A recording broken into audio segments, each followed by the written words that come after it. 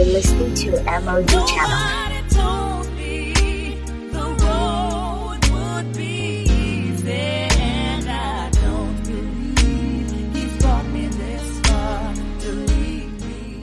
Hi guys, welcome to my podcast. This is MOG Channel, where we help you to see real and practical Christianity from God's Word. If you're new here, welcome. If you're returning, welcome back. Today we're going to be looking at another line by line, text by text explanation of God's Word. And we're going to start off at Luke chapter 19, verse 1. Now, if there's a title for today's teaching, I would say it is The Goodness of God, or something else that I'll probably pick along the way. But then Luke 19 verse 1 says, "And Jesus entered and passed through Jericho."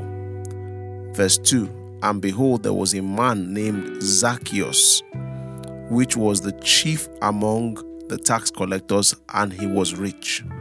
So what do we know about Zacchaeus? First of all, Jesus was passing through Jericho.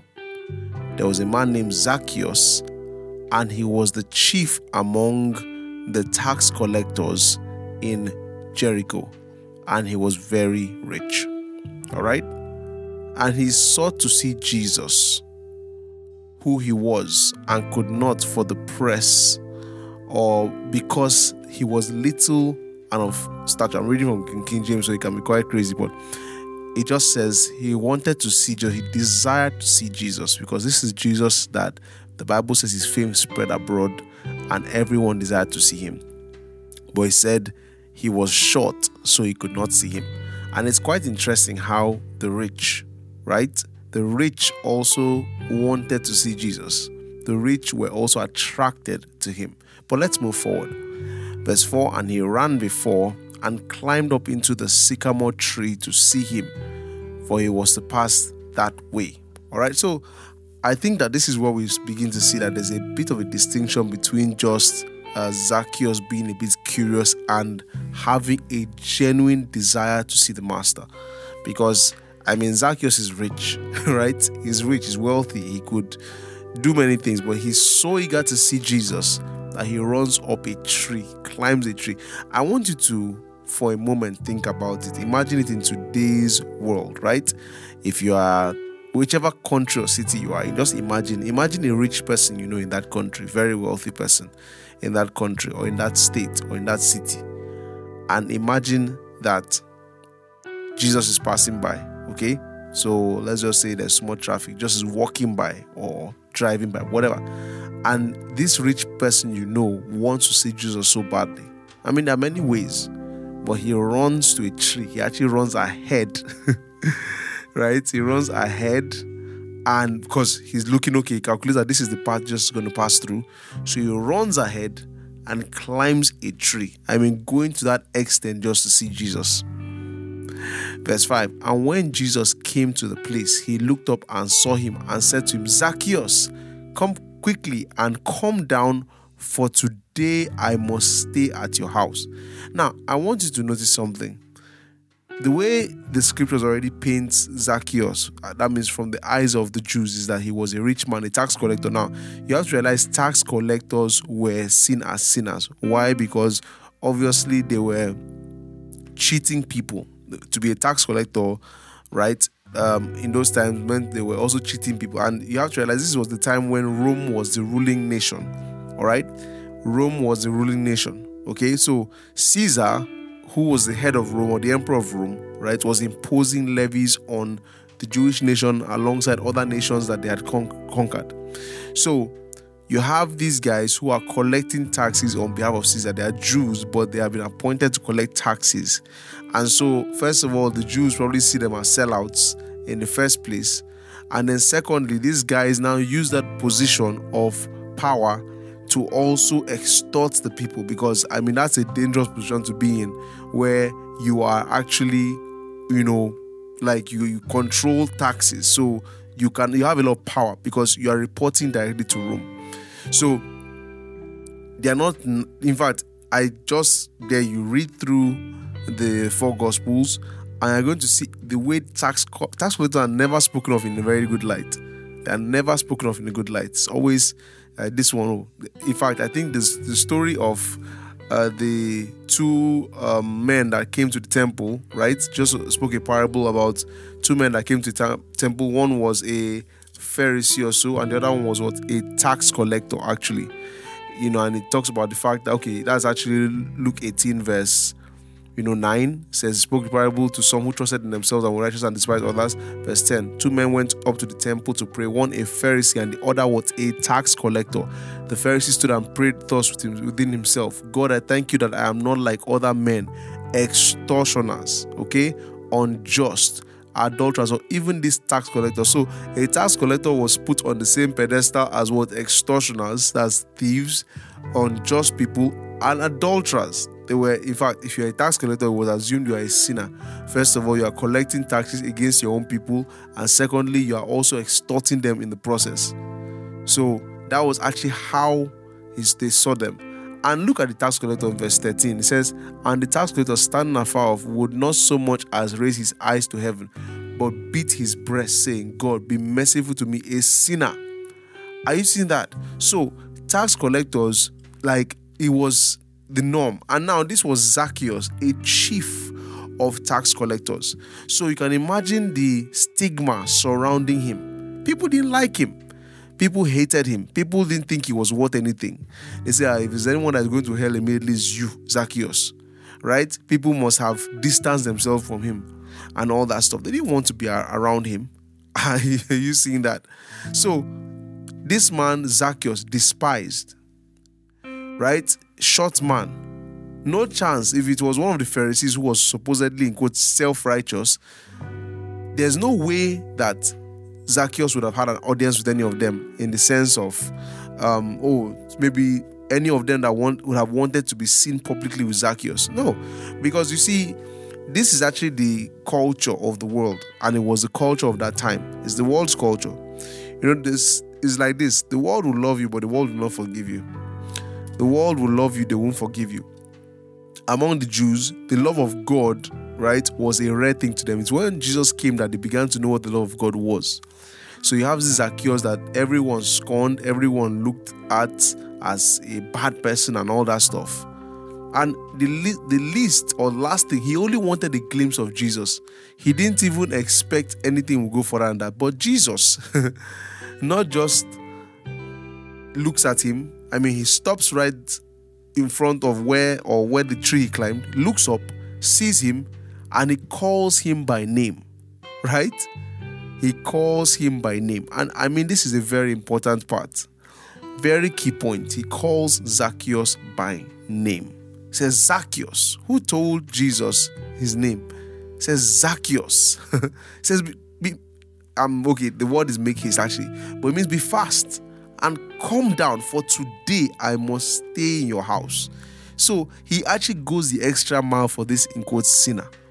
Are you seeing that? Yeah.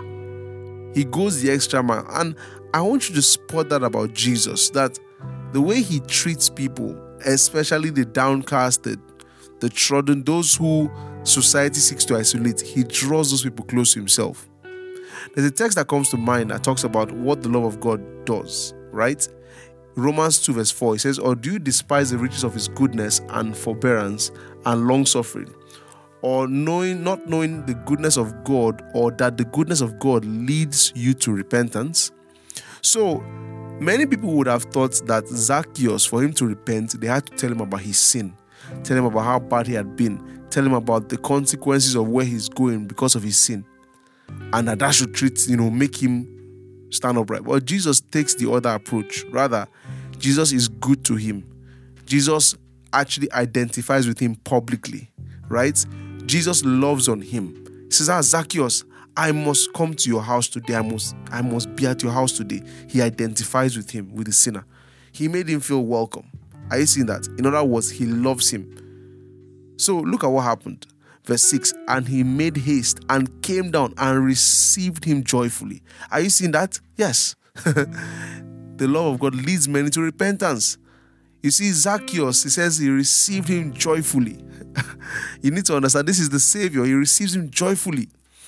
And when they saw it, they all murmured. Now, look at, to confirm what I was saying about the idea of tax collectors, saying, that he was gone to be guest with a man that is what? A sinner. Now, funny enough, they were all sinners.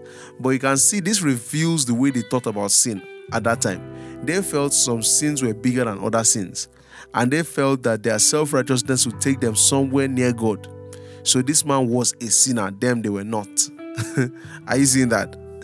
Verse 8, and Zacchaeus stood and said unto the Lord, Behold, Lord, half of my goods I give to the poor. And if I have taken anything from any man by false accusation, I will restore to him for full. I want you to see something about how, like, Jesus comes into this man's life and he's willing. He says, I'll give away half of my goods.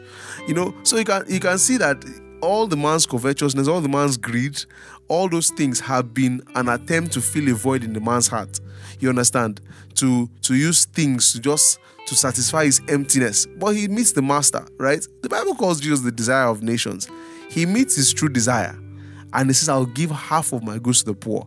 And if I've taken anything from any man by false accusation, I will restore to him fourfold. That's 4 times. And this is the people that are probably cheating people every day. Do you know what that meant? That probably meant that Zacchaeus will be broke by the end of this. But he didn't mind. He didn't care. He had found that thing that could satisfy his heart. You need to understand, and this is something you need to get, that when you look at the sinner, when you see the sinner, our job is not to tell the sinner how bad a sinner he is. Our job is not to tell the prostitute how undressed she is, how unclad she is, how bad what she's doing, is. That's not our job. Our job is not to tell the cigarette smoker, guy, see, when you enter hellfire, there will be no fire to light all your cigarette smokes or cigarettes or whatever. That is not our job. That's not our job. Our job is not to tell people about how sinful they are. Look, they know. The world reminds them every single day. They know that they are sinners. What they need is good news. Jesus comes into this man's life and the man is willing. All the things he has gotten by ill gain, he is willing to just give them away at a moment's notice. Why? Because he has seen what he truly desires. He has tested for eternal life, for salvation, for God, and he has seen that person. So it just tells you, whoever it is, God's goodness is the approach. God's goodness is what people need to come to repentance. Are you seeing that? Verse 9, and Jesus said unto him, This day is salvation come to this house, for as much as he also is a son of Abraham. Now, I want you to notice something. He said, for he also is a son of Abraham. Now, remember that God told Abraham, he says, Abraham is the father of Jewish nation, in quotes, but God told Abraham that in you all nations of the earth shall be blessed, right? And he also made a covenant with him and his children. That's why when Jesus came, he came first to the Jews. He brought salvation. The Bible says, Jesus said salvation is of the Jews. And when he came, remember the Syrophoenician woman who came to try to get her daughter healed? He said, no, you don't take the bread of the children and give it to dogs. What was he saying? That it is first. He said, let the children eat first, then the dogs can be filled. That was what he's saying. He's saying, I came primarily for the Jews because they had a covenant with God. So he is telling them there that, look, this guy also deserves this salvation I'm bringing. He is also a son of Abraham. You guys have cast him out and you've blackened him and said that this guy is not the son of Abraham. You people have thrown him away, but he is also deserving of this salvation. So I want to say to you that there are people out there that look bad. What, sometimes we look at celebrities, right? We look at some of these people that's in the world, worldly people, musicians, and all these people. And what we see in them is usually, as Christians, say, this guy is going to hell very fast too. We see the bad in them, but we have to start to learn to look and see the good in people. Begin to see the best in people, because the Bible says, love believes the best in what? People. So we must believe the best in people. Do you get a point? We must believe the best in people. So that's what I want to share with you today. I hope you learned something from this. Start by choosing to see people in a different light. See them the way God sees them. And there's going to be a radically different approach that you will take towards those people. And you'll probably see more results. All right? God bless you guys. Have a wonderful day and bye-bye. If this blessed you, or you want to say hi, or you have a question, you can head over to my Instagram at pst.essien, pst.essien. Also, if you've been blessed and you'd love to support what we do here at MOG Podcast, then you can give to 0106 207 685. I'll say that again, 0106 207 685 GT Bank. God bless you.